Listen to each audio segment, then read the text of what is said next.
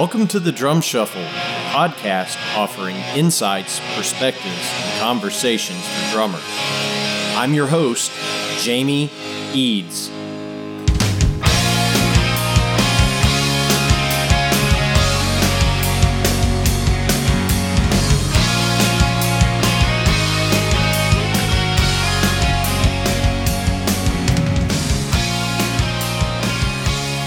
Hey, how's it going out there, everybody? Welcome to the Drum Shuffle. Jamie Eads joining you as always. This is episode 80. I hope everybody's having a great week out there. Firstly, let me give my apologies to everybody. I have been remiss on getting new episodes out in a timely fashion, and I want to explain a little bit of why. I've just been absolutely swamped with everything else going on in life. It is always my intention to get a weekly episode out, but things have been crazy around here, and my time is divided greatly. So I apologize. I promise to try to do better to get these interviews out to everybody. So the hate mail can stop now. All joking aside, thanks so much for tuning in. We really do appreciate it. We have a great interview coming for you today. I am going to be joined by the great John DeChristopher right after this message from our sponsor, Los Cabos Drumsticks. The best kept secret for drummers is finally out. Los Cabos Drumsticks may look like the sticks you grew up with, but these are not your father's drumsticks. Los Cabos Drumsticks is Canada's #1 drumstick brand, and they are coming to a retailer near you. With operations in over 28 countries worldwide, thousands of drummers have already discovered the Los Cabos difference. Using FSC certified wood from Canada and the US, Los Cabos make the finest quality drumsticks, percussion tools, and accessories on the market. The best news, Los Cabos Drumsticks offers you a ton of choice. They have 22 individual drumstick models and 14 percussion tools, many of which are available in 3 different wood types: maple, white hickory, and red hickory. Red hickory comes from the center or heart of the hickory tree and has been independently proven to be both stronger and more elastic than white hickory without adding a lot of weight. While most drumstick manufacturers have shunned red hickory, Los Cabos Drumsticks has embraced it, becoming the only established stick brand in the world to offer a full line of red hickory drumsticks. To learn more about Los Cabos Drumsticks, visit them online at loscabosdrumsticks.com, follow them on Facebook, Twitter, or Instagram, and don't forget to ask for Los Cabos Drumsticks at your favorite retailer. Dare to be different. Join the Red Hickory Revolution with Los Cabos Drumsticks. All right, guys and girls, as I mentioned, we're about to be joined by John DeChristopher here on the Drum Shuffle. John and I actually kind of connected through one of the online drum forums, drumforum.org to be specific. But John was the A&R rep at Zildjian for many, many years. And prior to that, he worked for Drum Workshop in the A&R capacity. But John is now managing a few of the biggest names in drumming. And I had actually reached out to John to try to get Steve Gadd on the show. Now, anybody that knows anything about drumming knows how hard that is going to be, and that's a big ask. But John very politely responded and said, "Hey, man, I'll do my best. Steve doesn't do a whole lot of press." But that kind of sparked up some back and forth between John and I, and I'm going to let him explain his background to you throughout the course of this interview. But John has been in and around the industry for many, many years, and he has so much knowledge about drums and drumming, and he's a pretty darn good drummer himself. So please help me welcome to the Drum Shuffle, John DeChristopher. Hey, good afternoon, John. How's it going today? I'm doing really well, Jamie. Thanks. How are you? Man, I can't complain too much. John, thank you so much for taking time out of your busy schedule to come on the Drum Shuffle. We really do appreciate that. My pleasure, and I appreciate you asking me. Thank you. Oh, absolutely. So there's just so much great knowledge and so many stories that will peel into here in just a moment. But if you would indulge me, tell everybody kind of the backstory. You know, where did you grow up and how did you get into music to begin with? Well, I grew up in a little town called Melrose, Massachusetts. It's just north of Boston, about 5 miles north of Boston. And I started, I started playing drums. Well, I was interested in music as a small child, as I think most kids are. And I grew up in the 60s.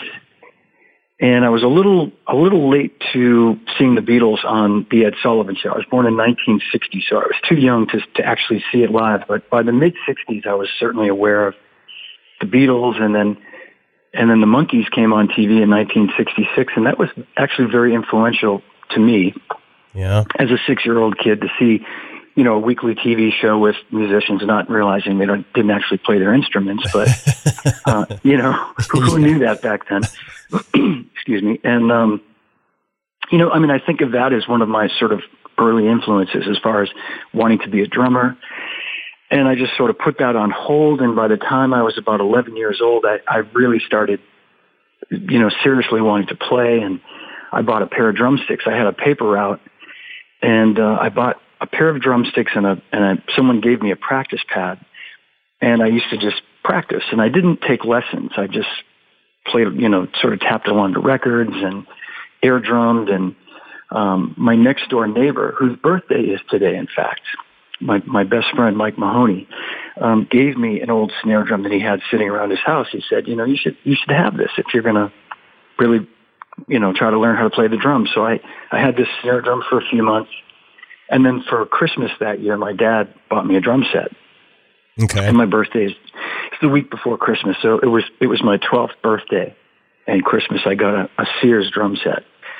And so that was my first set, and I just had at it. And, you know, I learned pretty quickly to play, you know, some basic stuff. And by the time I was 13, I was playing in a band with some friends, some kids from the neighborhood, and we actually started doing gigs and, you know, dances and things like that, parties, and I just got more and more serious and more into it, and I joined a better band about a year after that, and the interesting thing about that is I'm playing with some of those guys now, you know, 45 years later almost. That's awesome. Some of the same. Yeah, I mean, it really kind of went full circle, and I don't want to drag the story out too long, but that was the beginning of it, you know, as a teenager, and it was really all I wanted to do, to the point of you know, wanting to go to Berkeley and study in music school. And when it actually came time to do it, I wasn't, because I was self-taught and I had very little sort of theory on reading. I had just a very basic sort of, a drummer friend of mine had showed me some very basic, you know, bits about reading music. I didn't end up going to Berkeley, and I got a job at a music store in Boston. Okay. When I graduated from high school. And that sort of sets me into a completely different story about how I eventually sort of got into working in the industry as a result of working at this music store in Boston called E. Wurlitzer. And I was still playing, but there I met a guy named Glenn Thomas. And now I'm fast forwarding. I'm jumping around a lot here, Jamie. So no, that's okay, because I know where it's going to end up. So. Well, so this was 1982, and I'd been working at Wurlitzer at that point for almost 3 years. I started working there, like the end of about this time, 1979. So like 40 years ago, crazily. Wow. And I know, it's crazy to think that. So at that point, I was working at Wurlitzer. I was the drum department manager. I'd been promoted, and I was playing in my band, and we were working a lot and playing some original music, and you know, things were going really well in terms of my, you know, what I was doing in Boston. And so Glenn was the U.S. distributor for Simmons electronic drums, which were brand new in the States. And he had come. We basically made a deal at the NAMM show that if we bought a set an SCS-5, which, had just come out, if we bought a set COD, that he would come to the store and do a demonstration. So we had the kit, and Glenn came in, and, he was from England, but he'd been living in California for, I think, a little while, a couple of years. And so he was kind of traveling all over the place and doing these demos at different music stores. But we were the only store in Boston that had them. So I should also say that the band The Cars had a studio right across the street from us called Synchro Sound. And they used to shop in there all the time. David used to come in, David Robinson, and he didn't endorse any product. So he would come in his tech, or he would buy his sticks and occasionally pick out a cymbal and buy a cymbal here and there. And, that's how it was back then, for the most part. Yeah. Back in the old days. So anyway, Glenn comes in and we hit it off right away, and we set up the kit upstairs in the keyboard department where they had some, some good sound reinforcement to play them through. And I was interested in them. I thought they were pretty unique, but I thought to myself, I don't know. Boy, they feel funny when you hit them, and they make these sounds that I don't know. Little did I know. But David Robinson came to the clinic. There were maybe 30 people in the room. And, he's watching Glenn very intently as Glenn's demonstrating them. He had them sounding amazing. He had them sounding like rototoms and these big, beefy, analog tom-tom sounds. And it was that sound that you were hearing on the Duran Duran records at that time. Absolutely. And yeah, it was really just, I had heard them on records, but it was really just starting to happen. So anyway, Glenn finished. We went out and had a beer or something afterward, and we hung out and, really hit it off. And then he left. And the next day, David Robinson and his drum tech came in and said, can we, mess around with the kit for a while? I said, sure. So we had it set up in the drum department, and I was trying to remember some of the things that Glenn had showed me and that I'd seen him do with it. And we were just experimenting with it. And after about an hour or so, they left. And, a little later, his tech came back and said, we're going to buy it. We can put it on our account. We'll take it. I said, wow, okay. That was easy. Big sale for John. Yeah, big sale for me. I was thinking, I'm going to have to explain to my boss that we bought this kit for whatever it was, $2,500, which is a lot of money back then. And if it was sitting for a month, I know I'd probably get, I'd never hear the end of it. But so they bought the kit. And Glenn called me, I think, later that day or the next day.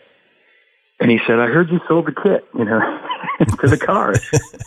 And I thought they must have registered the warranty or something, because he, was like on me to buy another one right away. Yeah. Which is pretty funny.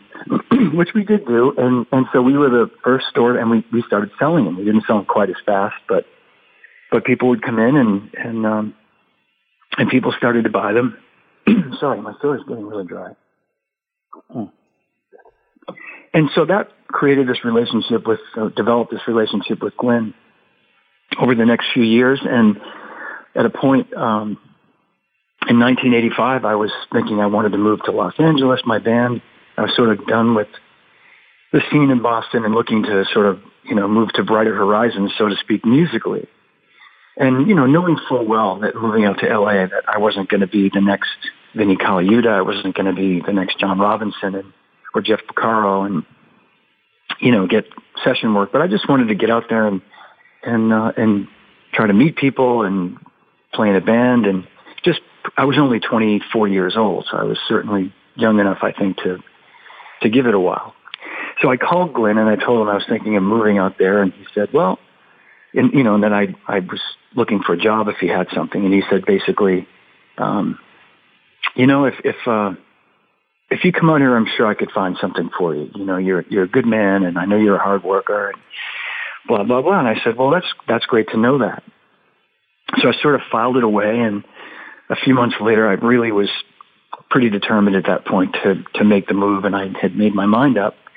And so I called Glenn again, and he said, okay, all right, you come out here, I'll have a job for you. Just call me when you get here, and I'll have something like very definitive that he'd have something for me. So sure enough, I moved out there, and I called him and went out and did a sort of informal interview with some of the other guys, the sort of managers of different departments, and he hired me.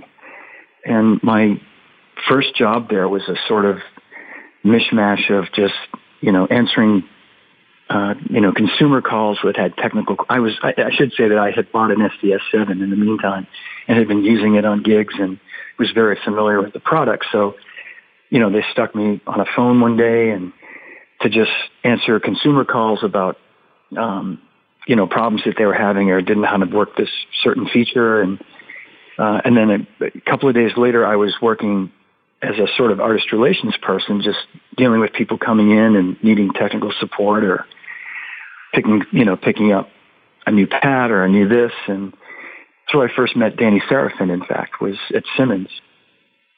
And I met, within the first month or two, I met Danny, I met John Robinson, I met Jerry Brown, I met Myron Grombacher and Greg Bissonette, who are two of my, still to this day, best friends, all the way back then.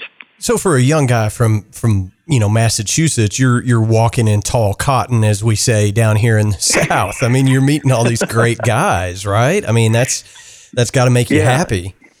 It made me very happy. It was great. It was amazing. It was just, I remember thinking to myself, like, everybody lives out here. Like all these drummers that I love, like who doesn't live out here? Chad Wackerman would come in one day and, the nicest guy. And it was just so, I did that for a few weeks while I was there. And then eventually Glenn wanted me to move over to the sales department. He said, this is really what you're best suited for. And you'll make more money doing this. I'll, give you a bump. And I thought, well, that's great. That's kind of, he spoke my language, so to speak. So I worked there.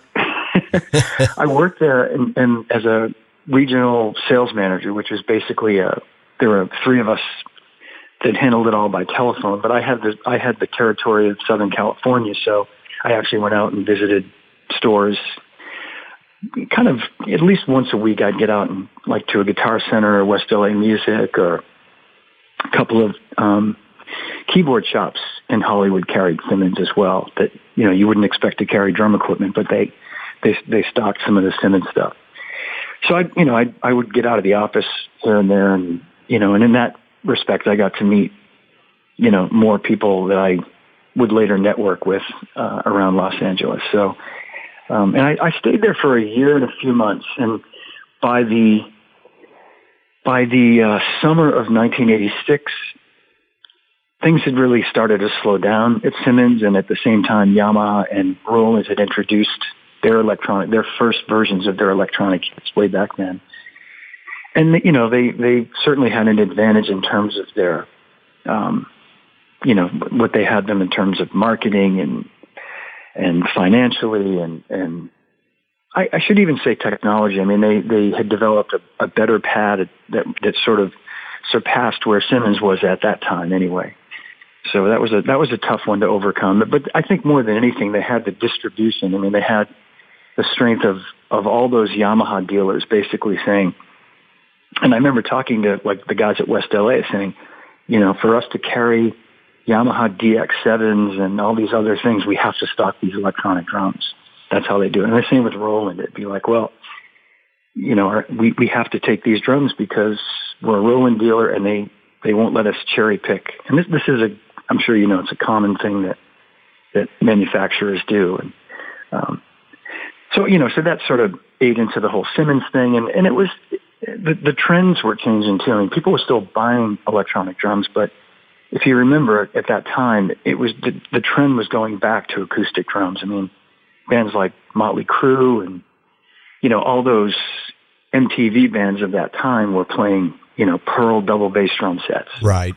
Yeah. The ubiquitous Pearl export kit, right? Exactly. Yeah. And you could, that translated pretty directly to, a lot of people not wanting electronics anymore. It was like, okay, I tried that. It was sort of a fad, and now I want to, play my acoustic kit. Right. So anyway, at that time, I had, during that time working at Simmons at a Guitar Center opening or somewhere along the line, I had met Don Lombardi, who I think I'd spoken to on the phone once or twice when I worked at the music store at Wurlitzer about a pedal or ordering something. But I met Don, and he was this really nice guy. And, at that time, he just made DW chain pedals, DW strap drive pedals, and they had come out with a double pedal.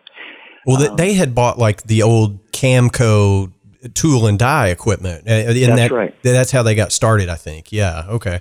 That's exactly right. He had bought the tooling for all the Camco pedals, and the Camco name was bought by. It was sold by I'm trying to think of Tom Beckman, who was running Camco, then went to work for Roland. It was sold to Tama. They bought the name. Oh, really? I didn't know that. That's interesting. Yeah, and they still do own it, believe it or not. Wow. Okay. There was a period of time in the late 70s, early 80s where Tama made their own version of a Camco drum. You could probably find them on the internet, and Elvin Jones played them for maybe 5 minutes in the early 1980s. Okay.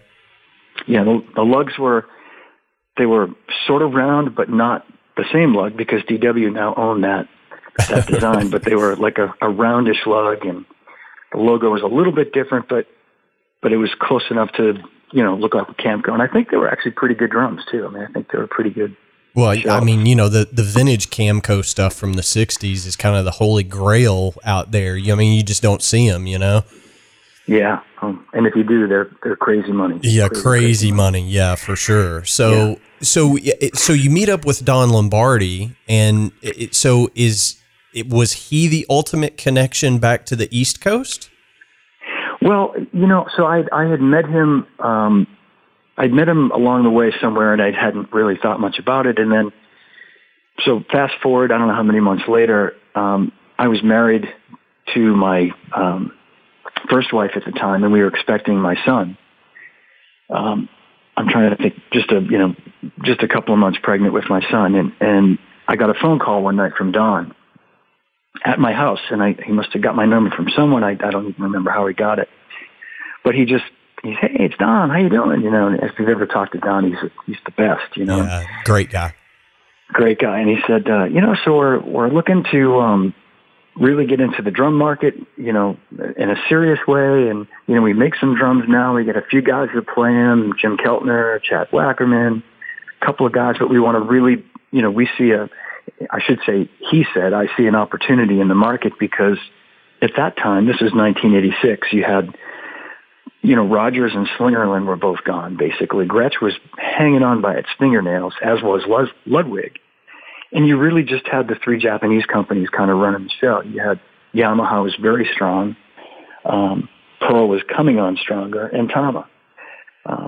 And he just felt there was an opportunity.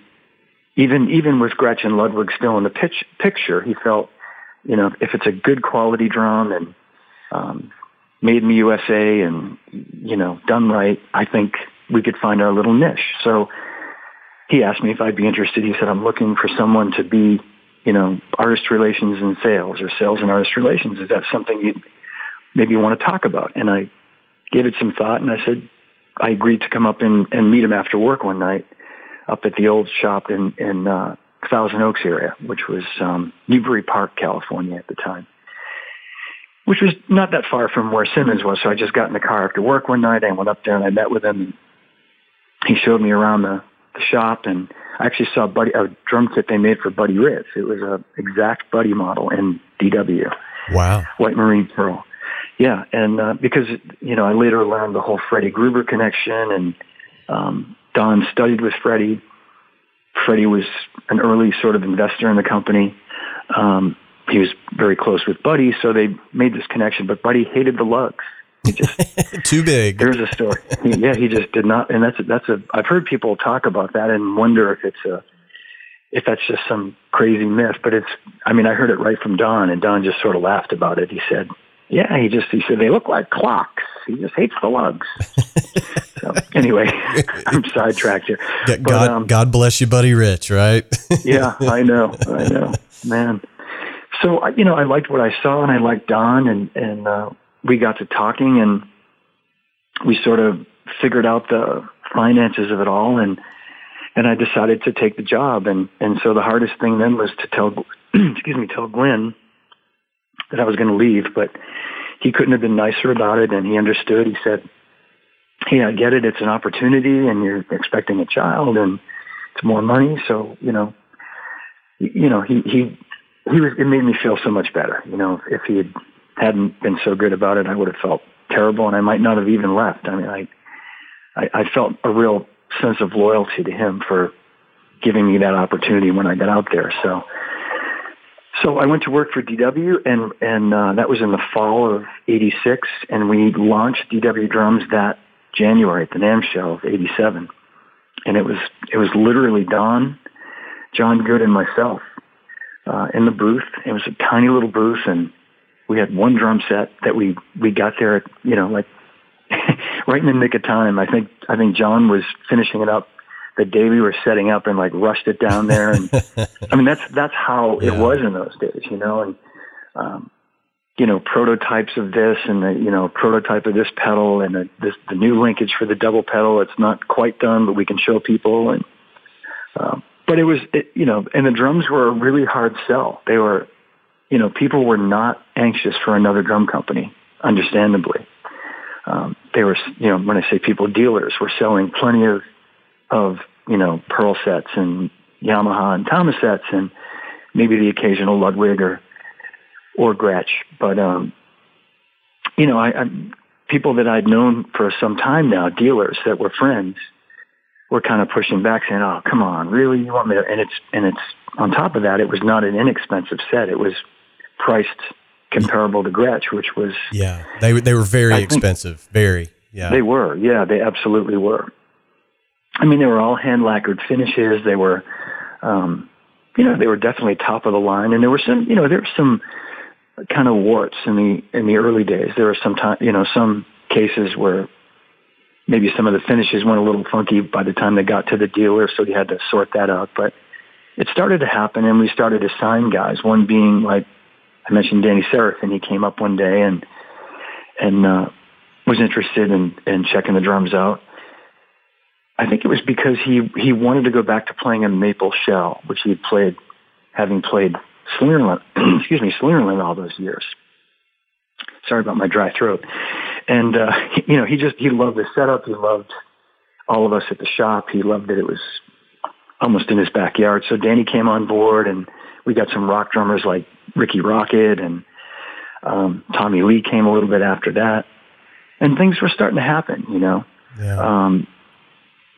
So that got into the late '80s, and I'll keep moving ahead here. By 1988, a year after my son was born, he was born in May of '87.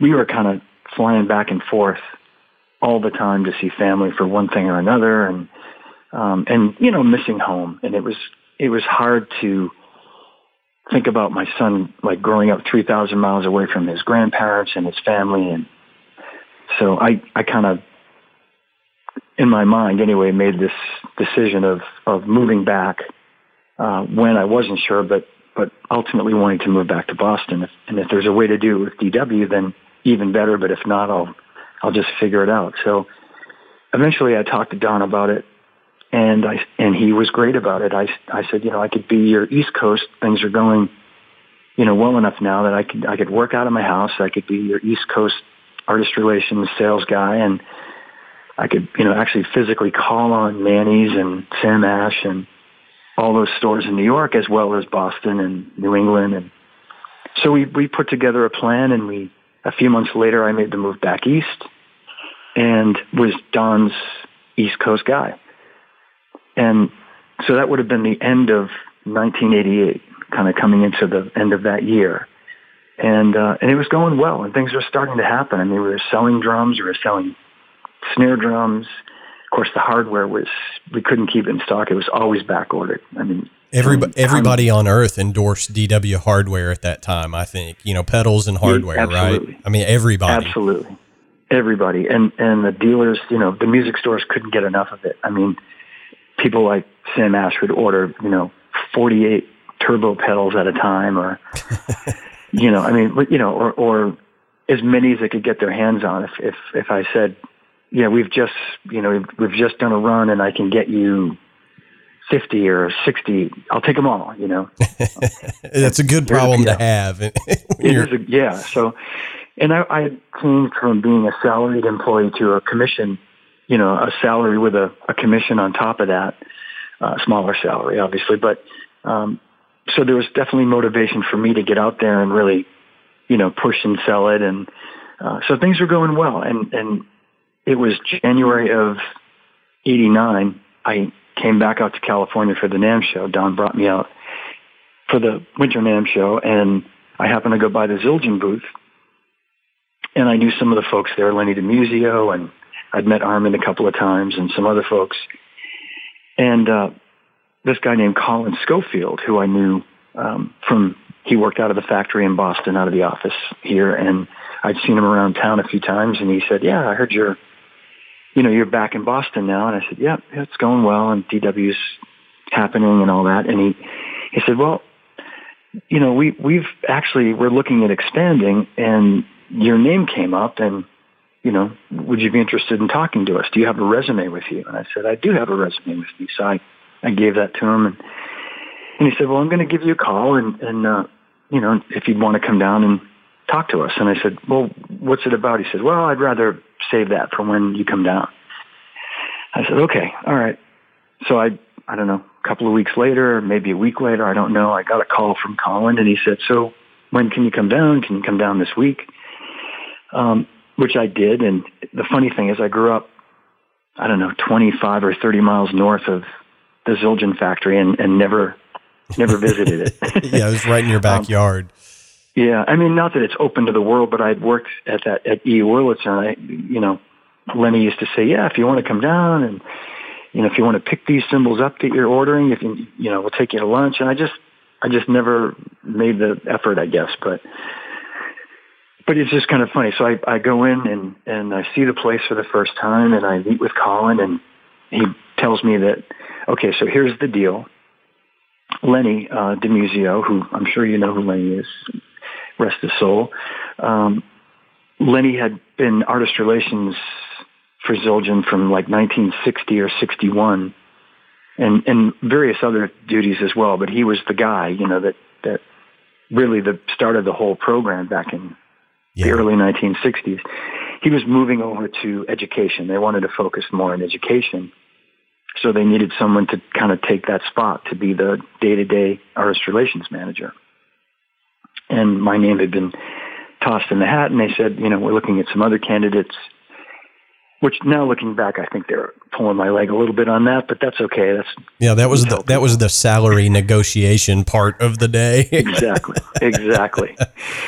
So, so we took a tour, and I was very impressed with what I saw, and the people that I met that day, and the people that I already knew were there, and so I liked it, and I just, I was very honest, and I said, well, it's different from what I'm doing. I've done artist relations, and I do some of it at DW, but what really pays my bills is I'm selling drums, and the drums are really starting to happen now, and I got another kid on the way, which we did. We found out we were expecting my daughter, who arrived in September of '89. So anyway, it was it was a lot to think about, and Colin basically said to me, "Well, think about it, and can you come back and talk and meet with Armin Zildjian and interview with him?" And I was very honest. I said, I'm definitely interested. I'm not saying I'm not. I just need to really think this through. And it's on the one hand, it's the security of a company like Zildjian, and then on the other hand, I need to be realistic about how much I'm going to make doing whatever I do. So, and the only person I told about this at that time, actually, there's more to it. I'll get to it in 1 second. So I guess what happened in the meantime was I got a phone call from, I'm trying to think of his name, Bob Cotton, a man by the name of Bob Cotton. I can tell this story now. I'm past the statute of limitations. He was the sales manager for HSS, which was the distributor for Sonar, Sabian, and Hohner Okay. keyboards so they were HSS, Honer Soner Sabian. So they were the Sabian distributor for the U.S. And he had got my name from someone. One of the dealers had recommended me for a rep position to sell Sabian in New England. So, and this is right on the heels of going to Zildjian. I don't know, it was a few days or a week after I'd been down for the first interview. So he said, well, look, we're looking to fill a spot and your name's been thrown in the hat and I'm going to be coming up from Virginia to interview people. Would you be available in a couple of weeks? And I said, yeah, I think I could. And I said, he said, so what do you do right now? And I told him, I said, well, I'm repping DW. That's where I'm making most of my money. And he said, yeah, well, if we hired you, you'd have to resign the DW line because we have Soner. And I said, well, geez, I said, I've worked for the company from the beginning. I've really invested a lot of my kind of blood, sweat, and tears into it. I'd hate to just give it up. And he said, well, listen, if Bob hears this, I know he'll take this in the right spirit because he was pretty kind of pushy about it in his own way, saying, you'll be making enough money with Sabian that in Soner you won't even care about DW. Like, meaning, you're getting hung up on that. Don't worry about it. Right. And it kind of left me feeling like, oh, geez. So then I called the one person that I think I might have told my dad, but in the industry that I felt I could confide in and have it not go anywhere. And that was Joe McSweeney, who was the owner of Eames Drums at the time. And I think I actually stopped in to have lunch with him one day, and he was just laughing. He said, if you've ever spoken to Joe, he has this really dry way about him. He said, well, John, that's what we call a good problem. And it was just the way he said it. I said, yeah, I know, but I don't know what to do. And he said, well, you'll figure it out. Go down and if Zildjian isn't willing to make it right for you, there's no downside to this, which is, I knew that already, but there was I could just decline both offers and keep selling DW, which had I done that 3 years later when, the whole grunge thing exploded, I'd have really made a lot of money, but that's okay. but I went back to Zildjian. I met with Armin, the next time, and I'm sitting in his office, and Lenny DeMuso's there, who I knew fairly well at the time, and Armin's daughter, Craigie, who of course later would become my boss. And so we're chatting and we're having this really nice conversation, and he's just the most charming, incredibly nice, sweetest human there ever was. And he's saying, so yeah, Peter Erskine? I said, yeah, I do. I know Peter. I've met him. I don't know him well, but I know him pretty well. Steve Gadd. Yeah, I've met Steve. And then Lenny's kind of nodding his head, kind of, giving me the thumbs up. And then Craigie, Armin's daughter, says, I have a question. And she's had circled made all these notes on my resume. She said, it looks like you've moved around quite a bit. You were living here, and then you moved out to California, and you're working for one company, then you worked for another company, and now you're back here. And, we don't want to hire someone and then have them leave and just keep moving around or something like that, which I said, that's a very fair question to ask. And I said, and the reason is I moved out there to be a drummer, to pursue music, and then, had a child and moved back to the East Coast to be with our family. And I don't ever foresee ever moving away because this is where my family is. It was a pretty simple, but, and then she asked me a couple other questions, and then Armin said, Craigie, for crying out loud, I like this guy. Just hire him and give him whatever he wants. That's fantastic. Oh, man. And I just sort of put my head down going, oh, boy, I hope I didn't just, cause some family strife. But, so you go to work at Zildjian, and, here's one thing that I want to interject into your story. I can't tell you how many records I have in my collection, and I'm the guy that opens up the liner notes and reads every word, right? I'm that guy, because if I like the record enough to buy it, I want to know where it was recorded, who was the engineer, all those things. I'm a music geek. And Me too, yeah. I can't tell you how many times I saw your name. And thanks to John DeChristopher, Zildjian Cymbals, just every record from that era, from the time you started at Zildjian, up through the 2000s, your name is inside how many, records, on the jacket of the record or CD or whatever the case may be. But, clearly you were working with tons and tons of people at Zildjian. Yeah. I mean, and it was a busy time. Yeah, and we talked a little bit offline about this, before we started the interview. But in your day-to-day interactions at Zildjian, I'm sure you're talking to Peter Erskine, Steve Gadd, and countless others. At what point do you get over that aspect of it to go, oh my God, Steve Gadd just called me? You know what I mean? Yeah, I mean, I do. And for some of the guys, some of the artists, it took longer than others, I guess you could say. It did, I won't say it became matter of fact, but I realized that it was what the job was. So and I will say this too, Jamie, I started there in May of 1989. And shortly thereafter, by like a month later, June, the concert season just took over my life basically.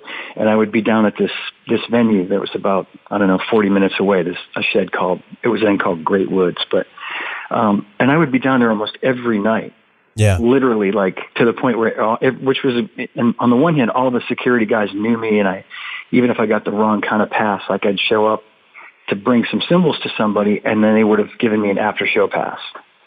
And so you learn quickly how to, sort of act on your feet in those situations, and think on your feet, I should say. And and one of the guys would say, "Yeah, don't worry, he's okay. Let him go." And he's with Zildjian. He's bringing some stuff, and he can't wait till after the show to get that stuff to him. And so things like that. But I guess what I'm getting at is it became not routine, but so much of the sort of glamour, if you know what I mean. Yeah. It wore off, which was a good thing. I mean, it really was a job. And I'd see old friends that I hadn't seen in a while, and I'd say, "I heard you got this job where you're meeting all these people. That must be unbelievable." And I go, "Yeah, it's great."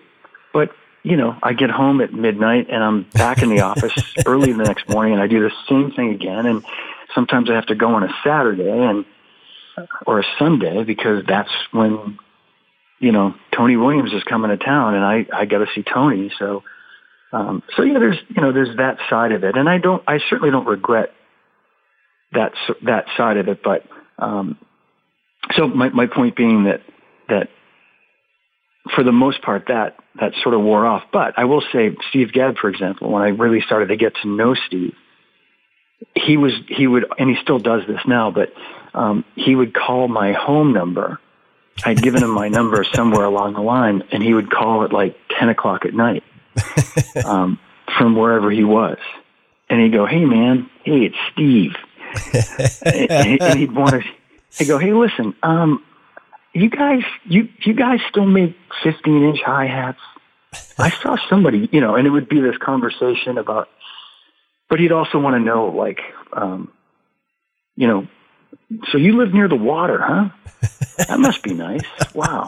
Are you like right on the beach?" And I'd say, "Well, no, about a mile from the beach, but we overlook a tidal river. It's, a water view." "Oh man, that must be great." So it was like, and I'd be thinking, well, I'm not going to hurry him off the phone. It's Steve Gadd. He wants that. What do I have to do tonight? Yeah, exactly. Well, my wife.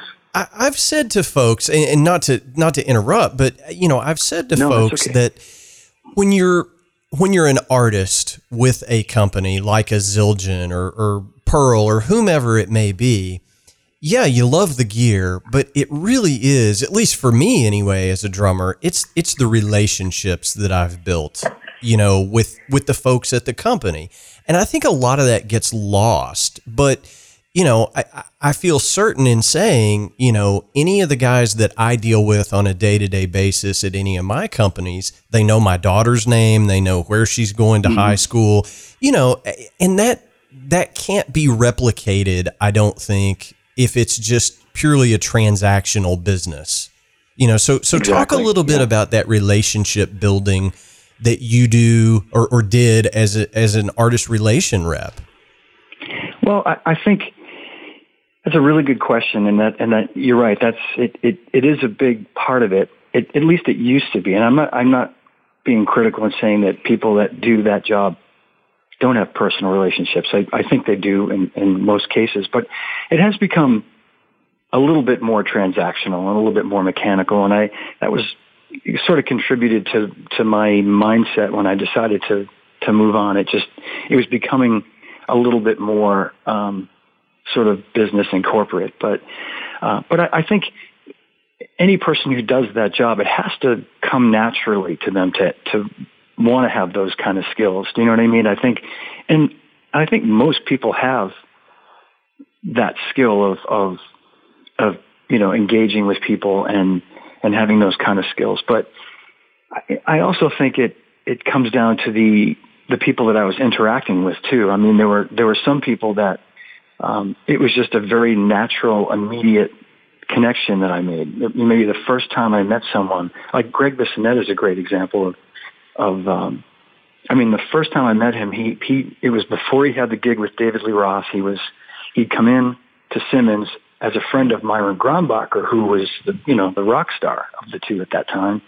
And so, I meet this guy, and he's the nicest guy. And Myron says to me, "You should hear this guy play, man. You want to, this guy, so he's a mother, he's a bad mother or something, and we start talking about the Beatles and Ringo, and we just start immediately, like, Greg's like, you're a Ringo fan too? Oh man. And I love it, and we just connected like that. And I should mention too, like, one of my oldest friends, Rick Marotta, is another one who I met way back, when I think it might have even been when I was at Simmons, but briefly, but then again at DW. And I remember being afraid to approach him, and just as an example, because he was this larger than life guy that like you said, as far as reading liner notes, like his name was on all these records that I loved, and I'd never heard anything negative about him. I just thought, well, he's, how am I going to approach this guy? I'm going to just go up and say hello to him. And he was like so nice. And he doesn't really remember. He said to me, like, when did we meet? Did we meet at something at Zildjian? I said, well, we met years before that.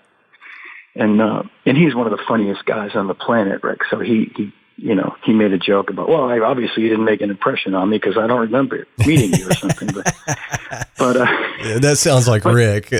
yeah. But I remember, like, going out to LA at some point, must have been in the early 90s.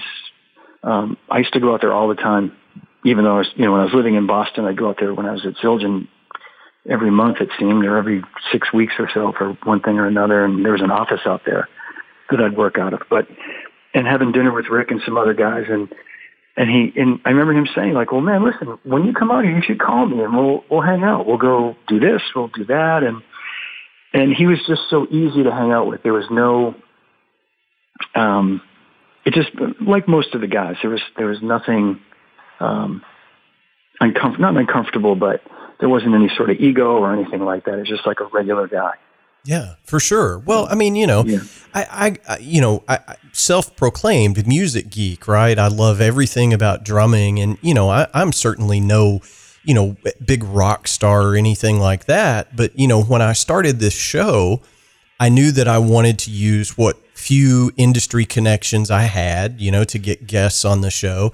And, I got to be honest with you, when I landed the Pete Erskine interview, I was nervous as a cat, and you get Peter Erskine on the phone, and he's just a guy that really wants to talk about drumming. We're all just people. And I think, I have some friends that are like, oh my God, you had Rod Morgenstein on your show. What was that like? And I'm like, well, it was like talking to a really good drummer that's really smart and wants to teach other drummers. I mean, there's no rock star stuff with it, but I say all that to kind of transition a little bit. You shared with me a couple of weeks back a great interview that you had done with Stan Lynch, of course, famously from Tom Petty and the Heartbreakers. You've gotten to know these guys, but you've used your talents in other ways over the years as well. You've worked for a couple of different drum magazines doing interviews and things, and that is based upon relationships, right? Absolutely. Yeah. Yeah. And I thank you for mentioning Stan, and I'm glad you enjoyed the interview I did. And it was excellent. He's another guy, that I met, way back when, and I was a huge fan, growing up in the late 70s and throughout the 80s. And I met him when I started, I guess it was when I started at Zildjian, or it might have been when I was leaving DW or something. And just a salt of the earth kind of guy. I mean, just like down to earth. I'll get a phone call from him out of the blue, an email, and he's living down in Florida now. And he just wants to stay connected. I love that about him. That he'll just go, "Hey man, I was thinking about you and hit me back sometime, or something." And, he's one of the most criminally underrated drummers of all time, in my opinion. I mean, what he did with that band is, I don't know how many of my listeners have sat down and tried to play a set of Tom Petty's music, but to get those feels perfect is next to impossible. It really is. I agree. Yeah. It is for me, at least, Jamie. It is for me too. I mean, it's just, he has something that can't be taught. And, I don't know what it is, but, call it the special sauce, but just criminally underrated in terms of drummers. But one other thing that I want to touch on, and I want to be respectful of your time. I don't want to take up your whole day, but, on my Mount Rushmore of drummers, I would, if I had to pick four, I would absolutely have Charlie Watts up there. And, you and I have talked about this before. You have gotten to know Charlie over the years, and, Charlie is, kind of famously a non-endorser of, of products for lack of a better term. He's still using 60s UFIP symbols, for example, that you just can't find anymore. But tell us a good Charlie Watts story, if you would. Sure. Yeah. And I should say, and I know I skipped over this, but I was so, I was trying to get my story of like how I started playing through, and I skipped over a lot of important parts, or what I think to be important parts, which one being Charlie. When I really got serious about playing in the summer of 1972, Exile on Main Street had just come out. The greatest album of all time, in my opinion. Absolutely. I'm high-fiving you right now. Yeah, absolutely. I'll take that over anything, any day. Absolutely. And my sister, who's 5 years older than me, was really into the Stones, and she's the person who got me into them. So she'd be listening to that record, and it would just sort of by osmosis, make its way into my my brain and my system, and I started listening to that record over and over, and like playing along to it, and so that was really a huge influence on my drumming, and then all the other records around that I then got hip to, like Sticky Fingers and older records, and then later the stuff they did. But that one record, I would just play it over and over again, and just playing along to it. So anyway, Charlie had this special place in my heart, and I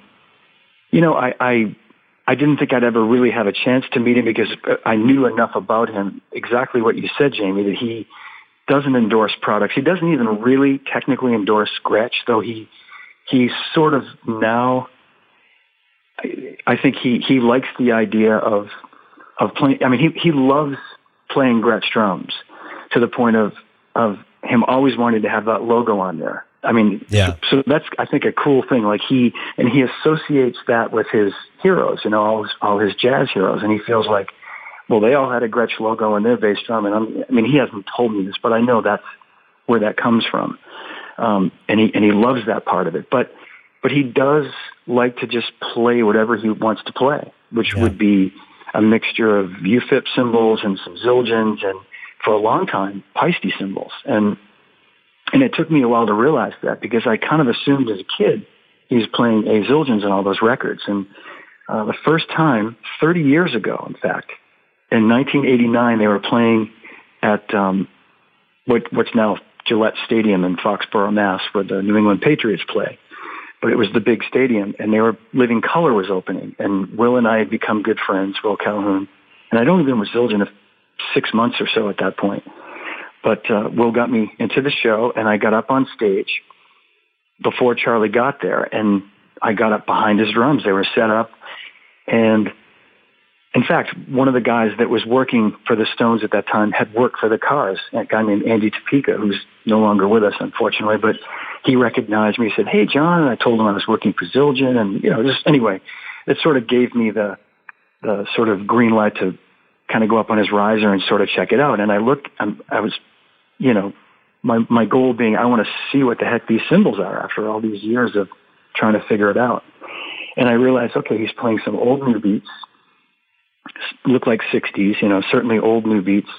The obvious UFIP China above his small tom, another UFIP China above his floor tom with rivets, the flat ride, which I couldn't make out really anything, and the 16-inch crash that you heard on all those records was a Paiste 602.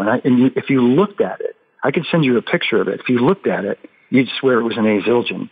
As you know, the old 602s had that look to them, the lathing and the shape. But it had they had a unique, I shouldn't say that the shape was a little bit different from a Zildjian, but that kind of blew my mind. I went, oh my gosh, this is a Paiste 602. Wow. I was kind of a little bit heartbroken, but I didn't get to meet Charlie that time. And then they came back again in 1994, and Lenny Kravitz was opening that year, and Cindy Blackman was my good friend, and she said to me, I told Charlie you were coming, and he said so he'd like to meet you. And I said, oh, man, that's going to be great. But it just didn't happen. It was typical chaos before a show. And, it's probably easier to see the Pope. And people have asked me, I'm going to go see the Stones in Miami. Is it possible for you to get me a pass? And I'm like, it would be easier to meet the Pope than I can get you into the Oval Office easier than I can get you into Charlie's dressing room. And people, when you explain it, they do understand. I go, you got to realize these guys they're not entertaining people backstage. They're in their dressing room getting, you and I know all that stuff. So yeah. And I don't mean to digress. So anyway, it was finally 1997, and I was just talking to Kenny Aronoff about this recently when they were recording, I think it was Bridges to Babylon, maybe? Yeah, I think whatever that's right. Record, yeah. 1997, yeah. They were recording at Ocean Way in Los Angeles, and Kenny Aronoff had been invited to play percussion. And I got a call from him one day, and he was like beside himself. He'd been up all night recording with them and said, it was me and Keltner, and then we were doing some stuff with Charlie and blah, blah, blah. They're at Ocean Way. And I knew that Charlie had a drum tech named Chooch McGee. So I left a message at Ocean Way for Chooch. I told him who I was and, Zildjian, and I got a phone call back from Chooch, like later that day or the next day. And I just said, look, I'm not asking for anything or asking Charlie to do anything, but I'd love to send him some old vintage A Zildjian cymbals that we recently uncovered in our vault. I said, these were made in the 40s. They don't even have stamps on them. And this is true. I'd given some to Ringo a couple of years before. And I said, because these are going to get locked up, and I want to get some to Charlie before I can't have access to them. And he said, well, let me talk to Charlie. He said, can you do me a favor and write all this down in a letter and send it to my hotel, and then I'll give it to Charlie. Yeah. So I did. I wrote it all down in a letter and I addressed to Charlie, and then I FedExed it, so they would have got it the next day. And then I left on a clinic tour with Dennis Chambers for like 2 weeks.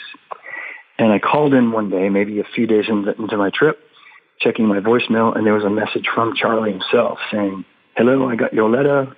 I'd love to check out these old cymbals. It was just, I still have the recording, you know, and trying to get this in because I know we're getting tight on time, but the long and short of it is I sent him the cymbals. He asked for a specially made a Zildjian swish to be laid down really thin with rivets, which we did. And a few months after that, while they were in New York, I met him for the first time. And I will say that it was, for me, I had to pinch myself that it was so genuinely comfortable. Do you know what I mean? He was so nice. Yeah. And I wasn't sure I thought it was just going to be a handshake. That's it. Nice to meet you. That's the end of it. And he said to me, are you coming to the Boston show, you know, in a couple of days? I said, yes, I have tickets to both shows. I'll be at both shows. He said, well, I'll see you there. And I said, great. Okay. And Chooch, you know, his tech Chooch had got me in there and we had hit it off and become friends. And I said, Charlie, a friend of mine named Brian Blade is playing this weekend at a jazz club in Boston on Sunday night. Assuming you guys are in town on Sunday, it's the night before the first show. If you'd like to go, it's with a tenor player named Joshua Redman and a great bass player named Christian McBride. And he said, can I let you know? And I said, sure, absolutely. You can let me know. So this was like I think I'd seen him on a Thursday in New York. Went home over the weekend. I got a call from Chooch on Saturday saying, Charlie and I would like to come if it's still possible tomorrow night, meaning Sunday night. So I called the manager at the club and told him I might need 2 more tickets. It was sold out. I told him, you know, it was for Charlie. So he said, okay, I'll make it work. And sure enough, they showed up and the manager brought us in through the back door, like got us to our seats. And we sat there and watched Brian. And I told Brian that Charlie was coming. And we really like that was like the beginning of this friendship 22 years ago. I mean, it was, you know, he was, he's just such a great down to earth guy. I can't even, I just spoke with him last week, unfortunately, to give him the news about Ginger that, it was before Ginger passed away, but I said, I don't know if you've heard about Ginger. He said, no, what's going on? And I said, well, he's not doing well and he doesn't have much time. They've moved him to hospice. And he said, you know, do you have a number? And I said, yeah, here's a number for his daughter. And so I think Charlie called right away and got to say goodbye to Ginger, which was really nice. Oh, that's a great story right there. Well, two observations that I want to make here. Number one, Brian Blade is incredible, but if I'm Brian Blade, I hate John DeChristopher for the rest of his life for bringing Charlie Watts to one of my gigs. No pressure at all, right? No pressure. All joking aside, you know, Charlie doesn't do a lot of press. He doesn't do a lot of interviews. The few that he ever has done, you can tell he's really uncomfortable having the spotlight in his face. He's not wired that way. But, you know, the thing about Charlie is, again, he has that something that can't be taught. It is just this inherent feel. And can you imagine any other drummer ever playing with the Rolling Stones? It just no. It wouldn't be good, in my opinion. I don't care who you get in there. Charlie brings Charlie to that band, and it makes it what it is. And it's just amazing. You know, I'm just proud that I'm friends with a guy that's friends with Charlie Watts. You know what I'm saying? That's enough for me. But it's just amazing. I was just going to say, and I don't want to take up too much more time, but one of the, I mean, I have many stories of Charlie. And I guess I probably should have cut out a lot of the other, you know, less interesting things about me and just talk more about Charlie. But no, not at all. Getting close on time here. But when I left Zildjian at the end of 2012, it was when the Stones had announced their 50 and counting tour, whatever it was called, their 50th anniversary tour, and they did a couple of just one-off shows to start it. They did a show in New Jersey in December of 2012. So I went down to that show and the news of me leaving had gotten out, and I bumped into Max Weinberg in the hallway on my way to catering just to get something to eat. And I'd become very close with Max over the years, and I actually Max is another one of those guys that wasn't endorsing any products. And I reached out to him when he first got the job with Conan O'Brien, and he was a little standoffish. I mean, he was a little kind of, not suspicious, but I think he didn't want to be taken advantage of, if that makes sense. Sure. And he, him and the band had been, I think they felt sort of burned a little bit when Bruce fired the band in the early 90s. So anyway, but we developed a friendship. I'd go to New York regularly and visit him at the show, and I was sending him different things to try, and we had a good friendship. So I bumped into Max and his wife, and he was really, really nice, and he said, "I'm really sorry you're going. You've been so good to me." And his son Jay, who I'd signed up, is a really good drummer, and he said, "Stay in touch. Call me anytime if you ever want to come to a show, to a Bruce show, any kind of show. Just, you're always welcome." And I've taken him up on that offer. So then I went and had something to eat. I go back to where the dressing rooms are, and there's Charlie and Max standing out in front. And Charlie goes, "There you are. Where have you been? We were talking about you." He said, "What's this about you retiring? You can't retire." And he said, "This coming from Charlie Watts, played in the same band for 50 years." I know, and I'm cracking up because he said, "How can you retire when I'm still doing this?" And he puts his hands up like I'm still having to do this or something.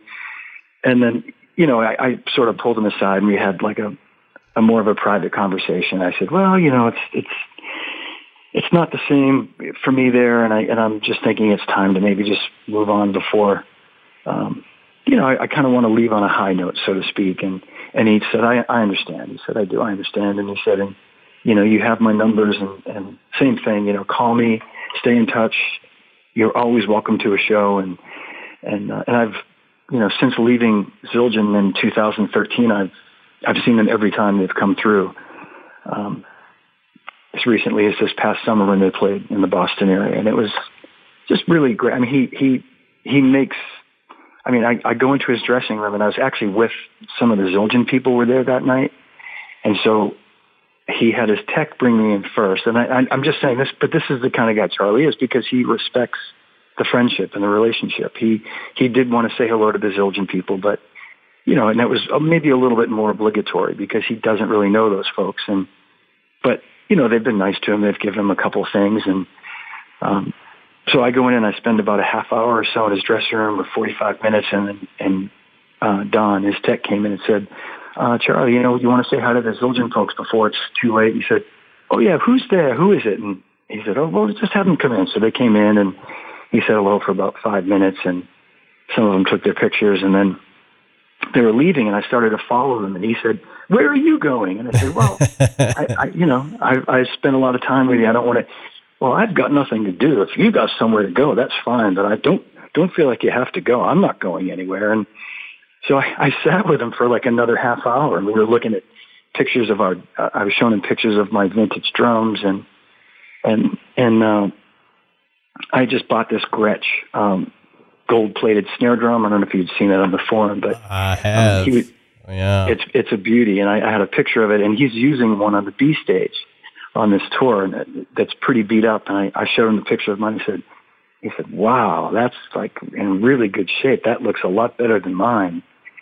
And it's just funny. We were just sitting there geeking out about drums, and then finally somebody said, 15 minutes, and I said, "Well, Charlie, I should let you go. I should get moving." And so I, made my way out there, but I'd gone through a lot to get there that day. I'd taken a long trip from Martha's Vineyard on the ferry, driven up in the traffic, and it was well worth it. I mean, it's times 100. Yeah, to hang out with Charlie. Now, and I don't want to put too fine a point on this, and I do want to be respectful of your time, but you've said retire a couple of times, and I want you can share whatever you'd like, but you're not retired. It's not like you go fishing every day. You're still involved in the drumming community. What would you like to share with our listeners about what you're up to these days? Well, I promise, without making it too long a story, about 5 years ago, I'd already, this was 2014, I'd been retired, in quotations, for, at that point, about a year. But I was still in pretty regular contact with guys like Steve and certainly Rick Marotta, who I would see every summer on Martha's Vineyard, and Danny, and, everybody. So, and Peter. And Steve had some issues that he was dealing with that, sort of industry business stuff that I used to take care of for him. So he called me one day. My wife and I were actually on a cruise, and we were in Budapest. And I said to my wife, "This is going to be an expensive call." So he starts telling me, "Man, I'm getting these calls to do clinics, but I don't want to, I don't want to say no, that I can never do them. I can't do them now, but maybe, can you help me with this?" And I said, "Well, you should just have the guys at Yamaha or the guys at Zildjian." He said, "Well, you used to do this for me. Can you do it?" And so we got into this conversation, and I said, "Steve, are you asking me to manage you again?" And he said, "Now, Johnny, don't go putting words in my mouth now. Come on now. Don't start that." So we kind of had this little laugh, and I said, "Well, look, when I get back, let's talk, and we'll figure something out." So I basically took on kind of his drum business stuff.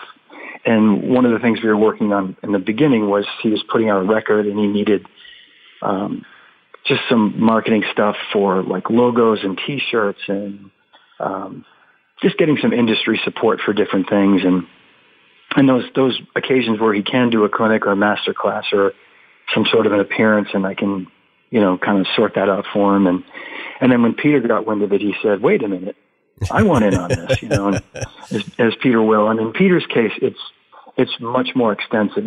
It's pretty much everything that Peter does, other than if he gets called to do a session in LA, he deals with all that stuff. But, he gets called to play concerts in